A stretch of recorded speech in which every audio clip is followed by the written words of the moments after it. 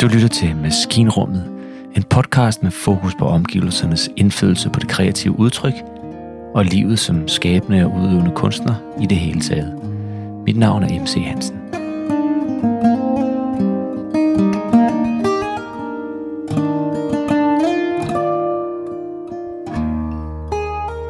Jamen, velkommen til, Betina. Det er jo Maskinrummet, hedder podcasten her. Det er en podcast, hvor vi undersøger rammernes indflydelse på det kreative udtryk og livet som skabende og udøvende kunstner i det hele taget. Ja. Så velkommen til den. Og jeg plejer altid, jeg ved ikke, om jeg plejer altid, men jeg har tit sagt til dem, jeg interviewer, at hvornår jeg lærte dem at kende, hvornår jeg mødte dem første gang. Og som jeg husker det, nu må du fortælle mig, hvis jeg tager fejl. Mm-hmm. Men jeg tror, vi havde spillet en koncert sammen, din søster og jeg og dig, et eller andet sted, og så skulle jeg overnatte på jeres bondegård nede på Fyn. Og fordi vi skulle skrive en sang sammen næste dag. Kan du huske det? Kan det være sandheden? Et eller andet Brett Perkins noget garanteret har vi spillet eller sådan noget. Det kan godt være sandheden. Ja. Jeg kan i hvert fald huske, at vi spillede sammen i København på Lades kælder. Nå ja. Men det kan jo være efter, faktisk. Ja, det kan det sagtens. Det er mange år siden. 20 år siden. Ja, det tror jeg faktisk, det er 20-25 år siden. Ja. Men det er rigtigt, vi havde en bondegård ude på Fyn, eller på Nordfyn, og dejligt stort sted.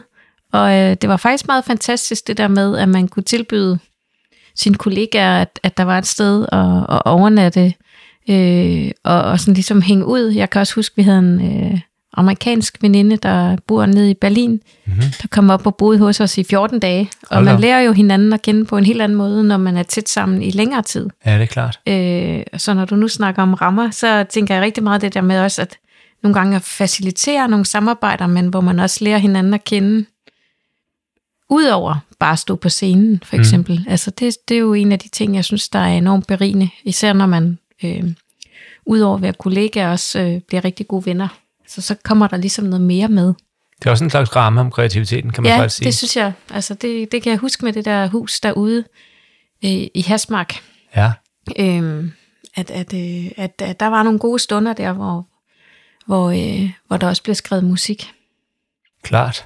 Men fortæl lidt mere om, da du var derude. Jeg kan slet ikke huske det. Jamen, jeg kan bare huske, det var sådan noget med at komme hjem sent om natten, og så sov vi bare, og så næste morgen brugte vi jo så gik vi i gang og brugte en dags tid på at skrive den der sang. Ja. Og den dukker op en gang imellem, når jeg sidder og kigger på min Koda, sådan noget afregning og sådan noget. Hvad nu? Nå, det er det der nummer. Ja. Altså, det er meget skægt. Det der med rammerne, altså hver eneste gang vi er sammen, når vi er ude at spille sammen, når vi bare snakker sammen eller hænger ud sammen, så dukker ordet kreativitet op. Ja. Vi talte også om det lige her før, mens vi spiste frokost, om at være et kreativt menneske. Altså stort set alt, hvad du foretager dig, har jo noget med at skabe at gøre. Udover at du selvfølgelig er udøvende og skabende musiker, så ved jeg jo også, at du har alle mulige andre kreative sider. Du kan sådan noget med håndarbejde, og du er faktisk også jo festivalleder for Spoken Word Festivalen, så kreativitet, det må ligesom være, en knage, du hænger din hat på ret tit. Ja, jeg plejer at sige, at det med at få gode idéer, det er en af mine spidskompetencer. Og sådan at konceptudvikle, det synes jeg faktisk er rigtig spændende. Og det er både, når man er musiker og sangskriver, men også når man er projektmager, eller festivalleder, eller kreativ konsulent, plejer jeg nogle gange at kalde mig. Jeg laver sådan nogle pop-up-værksteder for børn og deres voksne, som en af mine ting også. Og der handler det jo også om nogle gange at sidde og finde på noget nyt. Hvordan kan man løse en bestemt opgave, hvis der er et eventhus, der gerne vil have en workshop, hvor man kan lave krystaller eller papirbåde eller nogle andre ting. Hvordan kan man så gøre det? Og der er rammen jo sådan set, at der er nogen, der ringer og siger, hey, vi skal lave det her projekt. Kan du finde på noget, hvor vores publikum kan blive involveret i den opgave? Og det er så min opgave at finde på det. Kan du sige noget mere om det? Altså, rammen er, at du skal finde på noget, og så skal... Ja, så altså de har et tema, og det er jo altid det dejligste benspænd af alle, at man får nogle rammer. Altså faktisk, vi har de her penge, og det er den dato, og temaet, det er for eksempel krystallerne der, det var til noget med en julekalender og biografen, og et samarbejde mellem et spisested og biografen, som så skulle lave sådan en lancering af den her nye film. Og det blev så til sådan nogle krystaller i sådan noget epoxy, som er sådan meget svært at arbejde med, men så var der lige pludselig nogle penge til at prøve at lave det, og det er så blevet til magiske krystaller, når vi laver, når der er magiske dage under sådan en festival om eventyr. Det, i gamle dage hed den Harry Potter Festivalen i Odense. Så det er også noget sådan at prøve, hvordan kan vi så bruge idéerne igen? Hvilke overvejelser gør du der? Undskyld. Ja, altså overvejelser omkring, altså for det første, hvis man laver de her kreative værksteder med børn, så skal det være noget, børnene kan arbejde med, ikke? Og det skal også være noget, der på en eller anden måde er lidt tilgængeligt, og noget, hvor man kan stille nogle materialer frem, så dem, der deltager, automatisk bliver inspireret. Og jeg kan huske, der var en mor, der engang sagde, at hun vidste slet ikke, hun var så kreativ. Og det er der rigtig mange, der siger. Ja. Men når de så bliver sat ned, sådan ligesom en, jeg plejer at kalde det sådan en paljetbar, eller sådan en perlebuffet, med alle mulige dimser og dutter, og nogle limpistoler og noget andet, jamen, så er det lige pludselig tilgængeligt. Og så er det jo bare at være kreativ, eller finde på noget. Og der oplever jeg tit, at det er en ramme, som gør, at folk bliver mere kreative, end de egentlig ved, de er. Eller sådan, de er kreative. Ja. Men at hvis man skal ud og finde det hele forfra, og selv finde på det hele, så kan det nogle gange være svært for folk at gå til. Men med den her sådan buffet af kreamaterialer, så sker der et eller andet med folks kreativitet. De får lyst til at lege, faktisk. Og det er jo det samme, jeg oplever. Jeg får også lyst til at lege, og kan finde på nye ting, når jeg ser, hvilke materialer der er og sådan noget. Så kan jeg også finde på nye ting. Og generelt så synes jeg bare, det er spændende, det der med at finde på nye ting. Og benspændet med et tema, for eksempel, eller et emne, gør også, at man får nogle rammer. Og på en eller anden måde, altså, det sætter faktisk flere tanker i gang, end hvis jeg bare bliver sat til at, her er et lokale, du kan lave lige, hvad du vil. Ja. Altså, så bliver man sådan helt blank og tænker, hvad skal jeg så lave? Eller sådan, skal jeg bruge lidt mere energi, end hvis jeg får et tema? Kan du sige noget om hvordan det påvirker dine overvejelser omkring de rammer, der omkring dine koncerter? Tager du det med? Altså, jeg ved jo for eksempel, at du udsmykker scenen en gang imellem. For eksempel, ja. Altså, jeg har også, nu har jeg spillet i mange år med min søster, med Strawberry Blonde, hedder vores orkester, og det har altid været meget farverigt, og der er sådan ligesom taget sådan, jeg er uddannet tøjdesigner, så der er sådan taget den der styling-idé med ind, men hvordan skal det se ud i forhold til, hvad for noget tøj har vi på, hvordan passer det sammen, når vi er to på scenen, der ligner hinanden meget, hvordan kan vi så være ens, uden at være helt ens, og hvordan kan man lave covers, og hvordan kan man bruge, hvis vi står bag ved en eller anden mega flot væg, jamen hvordan kan vi så få det til at spille sammen med det tøj, vi har på, og sådan noget. Og så de sidste mange år har jeg også spillet i et børneorkester, der hedder Bjørnetjenesten, og der er det jo ligesom, nogle gange føler jeg lidt, det som ligesom et teaterstykke, når vi går ind og spiller, der er sådan faste replikker, og sangene har en fortælling og sådan noget. Og der er det jo også enormt vigtigt, at vi har noget tøj på, der er i øjenfaldene. Vi har så fundet noget, der er sådan giftiggrøn, som vi plejer at kalde det. Ja. Men så har vi også en ælling med, et billede af en ælling. Vi har en sang om den grimme ælling, og sådan. Så vi har nogle rekvisitter, som vi ligesom kan pege på og sige, det her, det er ligesom en del af fortællingen, men også noget, der er i øjenfaldene for børnene. Når jeg arbejder med mit soloprojekt, der hedder Solsort, så er det jo meget, den kom jo ligesom i spil ved siden af Strawberry Blonde, der var det her farverige univers, og jeg tænkte, hvad skal det så være? Og i starten tænkte jeg, det skal være sort og hvid, kun sort og hvid. Og nu er det så bare blevet til sort, fordi det hedder sort. Men der kan det være noget med fjer, det kan være sorte paljetter, og det kan være alt muligt andet. Og da vi skulle ud og spille skoleturné, skulle vi have noget, der var nemt at stille op, og det blev så til sådan en fjerranke rundt om alle mikrofonstativerne. Ja. Noget, som ikke er tungt at bære og besværligt at hænge op, og sådan ligesom kan iscenesættes alle steder, også i en gymnastiksal ude på skolen. Og det kan jo også tages med ind på de store scener, når vi spiller der. Så på den måde synes jeg, det er meget spændende at prøve at arbejde med den visuelle del, og den er også en del af min... Altså, det er bare en fast del af mig, at jeg tænker meget over, hvordan det ser ud visuelt også. Men hvorfor er det så vigtigt? Kan man ikke også bare, kunne man ikke bare bede publikum at lukke øjnene, og så lade musikken råde for sig selv? Jo, men det gør de jo ikke. De kigger jo. Og jeg synes jo, at den visuelle del er en del af oplevelsen. Så på den måde, og det er jo også, det er heller ikke altid, du være ude på scenerne. Du leverer måske også et lille postkort eller noget andet, så der er sådan en meget stor visuel del. Så der er både noget for øjne og ører på en eller anden måde. Ja. Og hjerte og hjerne, eller sådan, at man har noget lidt til det hele.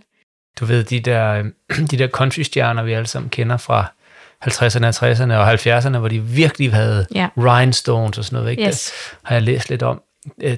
Hvordan kan det være, at countrymusikerne altid er så overdrevet udsmykket, og det har haft noget at gøre med jo, at de var den fysiske ramme. Altså, de stod på en blokvogn på et torv hver lørdag, ikke? Så hvis ikke de så smart ud, så var der ikke noget, der så smart ud. Nej. Du lytter til Maskinrummet, en podcast med fokus på omgivelsernes indflydelse på det kreative udtryk og livet som skabende og udøvende kunstner i det hele taget. Kan du sige noget om, hvad det optimale er for dig, når du kommer ud med hvis vi prøver at tage udgangspunkt i dine Solsort-koncerter? Hvilke rammer, både sådan fysiske, men måske også sådan stemningsmæssigt, er optimalt for dit orkester, når I kommer med firserne og instrumenterne skal optræde? Er der nogle overvejelser, som spillestedet kan have gjort sig, eller er der en måde, de kan møde jer på, som er optimal for jer? Eller kommer du ligesom bare med det hele og rykker ind i rummet og overtager? Jamen altså, det er jo altid dejligt, når der er en god lyd og noget flot lys, men det ved jeg også godt, det er jo ikke altid, der er det. Nej. Men der synes jeg også, man bringer noget med selv. Så egentlig, at altså basisrammen er selvfølgelig, jo federe den er, jo bedre er det selvfølgelig. Men jeg tror også bare, jeg har prøvet så meget. Jeg har også stået på blokvognen, da jeg var yngre, sammen med min søster. Så selvfølgelig skal man komme med noget selv også. Altså man er jo selv en del af produktet. Hvad er forskellen på, lad os sige, der er 1.500 mennesker til din koncert. Hvad er forskellen på, at de 1.500 mennesker hører dig på et spillested, hvor man kan sige, lyden er så fed den kan være, og lyset er ligesom det skal være, og så er det en blokvogn? Oplever du optræder anderledes? Er det ene bedre end det andet? Eller? Ja, det tænker jeg. Som regel har du også et større, engagement fra det publikum, der er mødt op på spillestedet, end dem, der går forbi en blokvogn. Altså blokvognen er jo meget diffus scene. Der kan stå nogen og lytte, der kan sidde nogen og lytte, der kan også være rigtig mange, der går forbi. Og det er jo altid sådan lidt en mærkelig oplevelse, når folk de bare går forbi. Så der er det helt klart federe at være et sted, hvor folk har valgt at være sammen med dig. Men der er jo også, altså, der er et eller andet med at gå ind i et rum, og så er det der, det sker. Og det er jo ikke det samme på en blokvogn overhovedet. Nej, fordi der foregår 1000 andre ting, ikke? Ja. Så det er jo helt klart en helt anden måde at optræde på. Og det er også en helt anden oplevelse. Og jeg vil også sige, jeg tror faktisk, en af de vigtigste ting ude på spillestederne, det er jo, at der er god lyd, og der er en god lydmand også, hvis man ikke selv har sin lydmand med. Så der er en god og rolig ramme omkring lydprøve og sådan noget. Det synes jeg også har været vigtigt. Og noget, der gør, at man kan slappe lidt af. At man ikke også skal spekulere på, det lyder dårligt, eller det lyder forkert, eller der er noget, der hyler, eller sådan noget. Ja. Så det skaber helt klart en ro omkring det, jeg skal ind og gøre sammen med mit orkester. Så det kan man det er dejligt, når der er styr på det. Ja. Det er ligesom rammen om en koncertoptræden, men nu ved jeg jo, at jeg tror, at du er en af dem, der mere end nogle andre, jeg kender, har lavet samarbejder omkring tilblivelsen af dine sange. Jeg kender ikke ret mange, som har skrevet så mange sange med så mange forskellige, som du har. Kan du sige noget om, hvilken ramme du sådan helt aktivt forsøger at skabe omkring sådan en co-writing-proces, når du er på Fanø, og så jeg ved, du har skrevet mange sange der, eller i USA, eller hvor du har skrevet sange. Er der et eller andet, du gør for at skabe en optimal ramme omkring det, at nu skal I skrive en sang sammen? Altså for det første, så tænker jeg altid over, at jeg skal prøve at være åben, når jeg møder et nyt menneske. Og så har jeg, når jeg har mødt nogen, jeg har skrevet gode sange med, og har haft en god kemi med, så har jeg mange gange forsøgt at genoptage kontakten, og også skabt samarbejder, hvor man så arbejdede videre i den der konstellation, man fik lavet. Og der er også nogle sange, som så er det blevet den ene sang, men så er vi meget glade for den. Ja. Og på sin vis, nu har jeg jo en sang, der kom med i højskolesangbogen, som er skrevet af, jeg tror vi er 7 i alt, både med tekst og musik. Men der er det også sådan, altså, der er også et eller andet over, at man ligesom har den her sang sammen med de andre, og det er vores sang. Det er mig, der har udgivet den og brugt den, men stadigvæk så er det sådan ligesom fællesskab.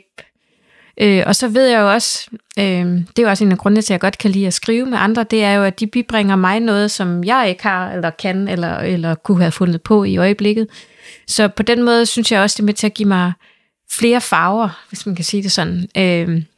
Og især da jeg begyndte at lave Solsort, som er folkemusik og nordisk folkemusik, inspireret sange, der synes jeg, det var enormt vigtigt at gå ud og prøve at finde nogen, som var rigtig gode til at lave den genre, fordi det kunne være med til at give mine sange en farve, og også inspirere mig i så at lave nogle sange i samme sådan lydunivers og farve, eller klangfarve, eller man kan sige det. Så på den måde kan jeg lære rigtig meget af andre, så noget af, at jeg skriver, og godt kan lide, jeg elsker at tage på de der ture der, hvor man er ude og møde andre musikere og sangskrivere, også fordi det er virkelig sådan et kreativt pusterum, hvor man ikke skal tænke på opvasken derhjemme og alle mulige andre ting, og alle de mails, man burde have svaret på, og især når man også har et koordinatorjob som festivalleder.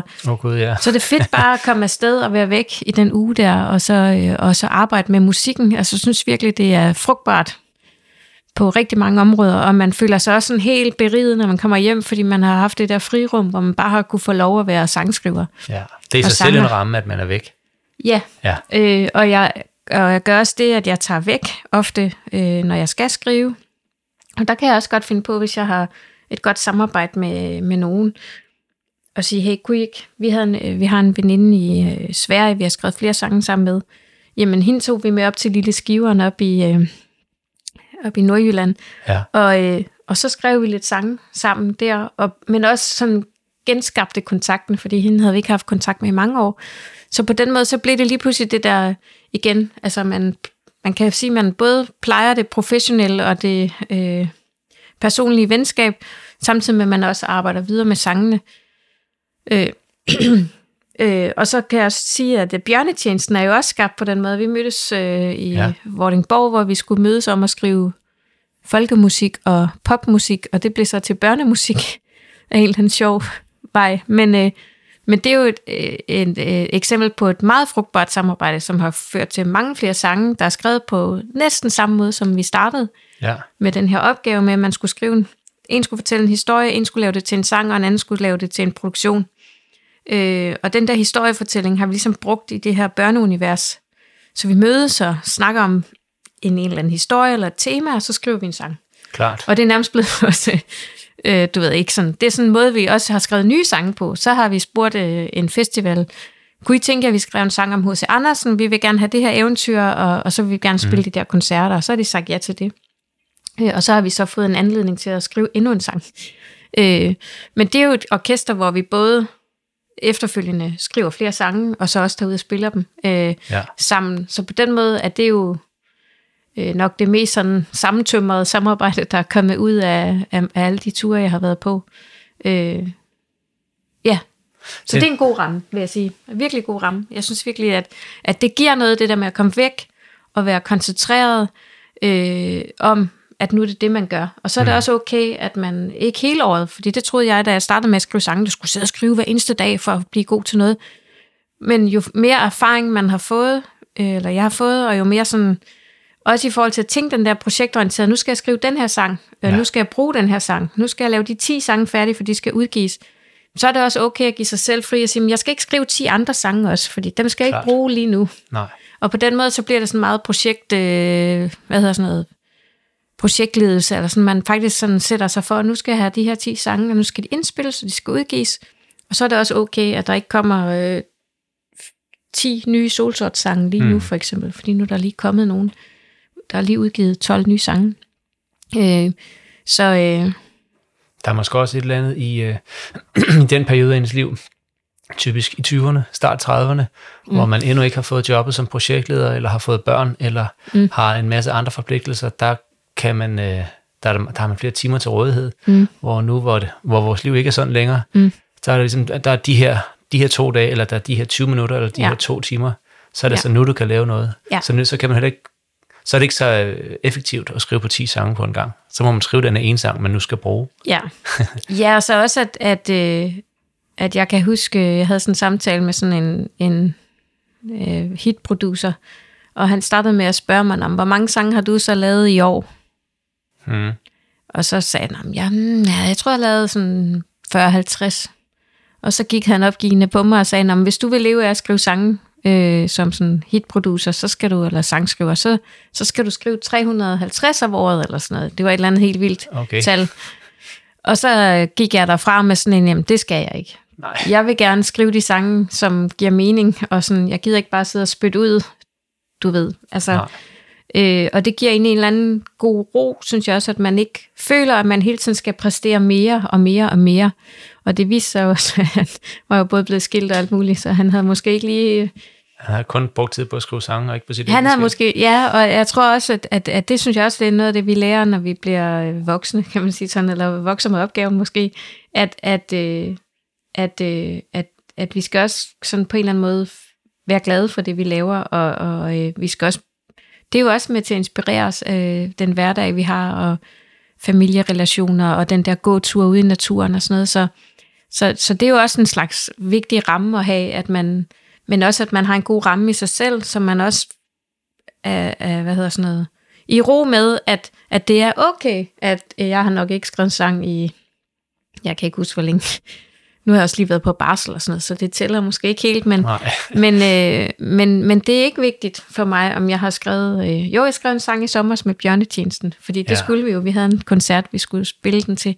Men det er okay, at man ikke skriver nye sange hele tiden, så længe man får skrevet de sange, man gerne vil, når man har noget at bruge dem til, faktisk. Jamen, altså man kan i hvert fald godt pege på, at der findes steder i musikbranchen, hvor kvantitet er noget mere værd end en omvendt kvalitet er mere værd end kvantitet. Ja. Det er ikke en kvalitet i sig selv at skrive 500 sange. Nej, og så tænker jeg også, dem der gør det, de kan jo sikkert også, altså så er det jo det, de gør. Det er deres arbejde.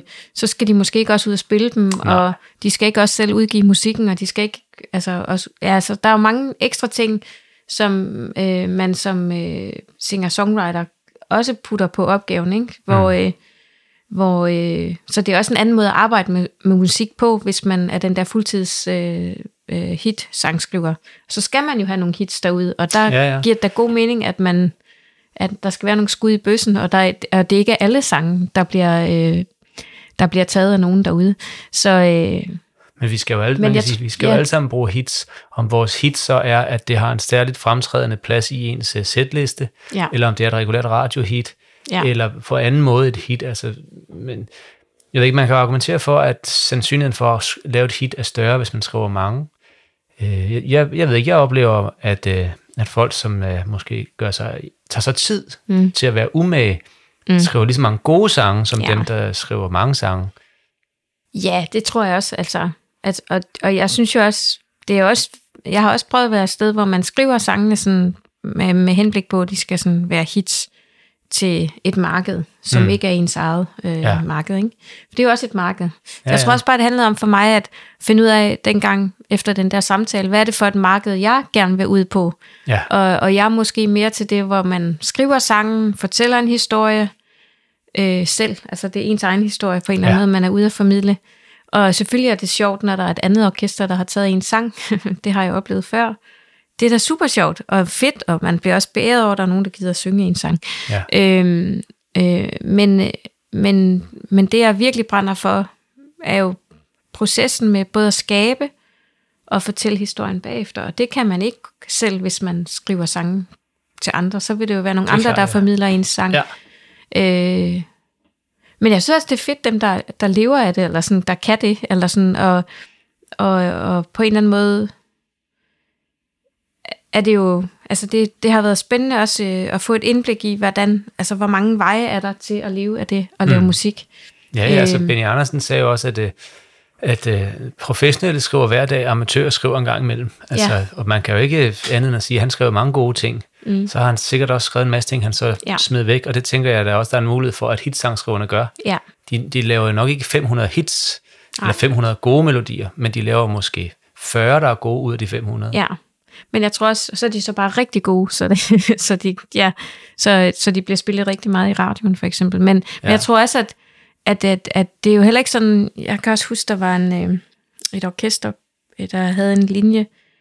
Det var Peter Olsen, han siger, at det værste ved poesi, det er, at man aldrig har fri.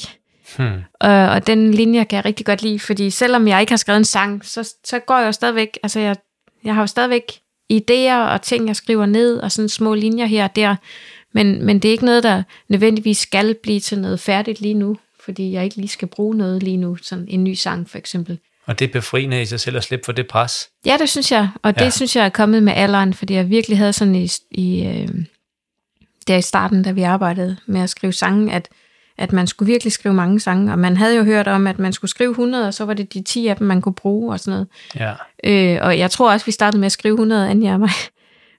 Og så var der 10 af dem, vi brugte, og når vi hører dem i dag, kan vi også godt høre, de var lidt på vej. Men det synes jeg også er fedt, det der med hele tiden at blive bedre til opgaven, og forfine både det arbejde med tekst, for eksempel. Det er jo en hel kunstart i sig selv, men selvfølgelig også med melodi. Så det er rart det der med at have en anden ro omkring det, så man bedre kan fokusere på de sange, som man rent faktisk skal ud og spille. Klart. Så de bliver gode. Ja, selvfølgelig. Og så har jeg så også lært, at i hele den der sangskrivningsproces, og det er det vigtige ord, proces, og det bruger jeg også meget, når jeg har undervist børn i håndarbejde og syning og kreativitet, jamen det er en proces. At der er ikke nogen, der siger, at resultatet det skal være færdigt efter 5 minutter. Det må godt være sådan noget, man går til og fra, så man laver en skitse for eksempel, og så kan man gå frem og tilbage til den, og hele tiden gøre den bedre og bedre. Og har man den tanke, også, så er det også nemmere at skabe, synes jeg, fordi man føler ikke, man skal lave det hele, på 5 minutter, for det er godt, men man kan gå til og fra, og på den måde kan man forfine ens udtryk, man kan tænke lidt mere over, hvilke ord kunne jeg også sige det her med, og den kan sige det på en ny måde, og sådan noget. Og det synes jeg er fedt at bruge tid på, at gå frem og tilbage til sådan en tekst, for eksempel. Og det samme også med en melodi, at hvem siger det? Den første, der falder der ind, kunne man prøve at variere det, og prøve at sådan improvisere hen over det, til man egentlig finder noget, der måske lige har lidt mere twist, og som gør, at det så bliver noget mere særligt, end det første, man lige fandt på. Det er klart, det kan være svært, hvis man skal være færdig, hvis der er en deadline i aften. Ja. Til gengæld kan det også være rigtig godt at arbejde med deadlines, fordi så får man jo også noget for hånden. Jo, det er rigtigt. Det kan jo også være en øvelse, og jeg tror også det der med at bare kaste ud i det, og netop lave sådan en øvelse, nu skal du være færdig 3:00, du har 2 timer i gang, og så er det jo det produkt, der så kommer ud, men man kan jo godt bagefter sige, det var noget, det vil jeg ikke bruge til noget, men man kan også sige, der var noget der, jeg synes var mega spændende, og som jeg vil bruge, og så tage det med videre, og så arbejde videre i processen. Klart. Fordi det er jo ligesom en opgave i skolen, jamen den kan man jo også tage med hjem og arbejde videre med bagefter, hvis man skal lave et nyt produkt, eller en eller anden opgave. Ja, hvad det kan være. Der kan jo være mange ting, man kan lave. Så. Der er i hvert fald en evigt forestående proces med at videreudvikle på ens koncertshow. Ja. Og det repertoire, man skal have med. Der er vel også en proces, der pågår for alle de spillesteder, der skaber den ramme omkring det, vi skal ud og optræde i. Men altså, jeg vil sige tak, fordi du ville komme her og fortælle os lidt om, hvordan din verden ser ud, og hvordan din proces er. Tak fordi jeg måtte. Det var da så dejligt, du ville. Du har lyttet til Maskinrummet, en podcast med fokus på rammernes indflydelse på det kreative udtryk, og livet som skabende og udøvende kunstner i det hele taget. Maskinrummet er redigeret af Jens Ole Hvide Amstrup og udgives af spillestedet Maskinhallen. Lyddesign Jakob Amstrup. Mit navn er MC Hansen.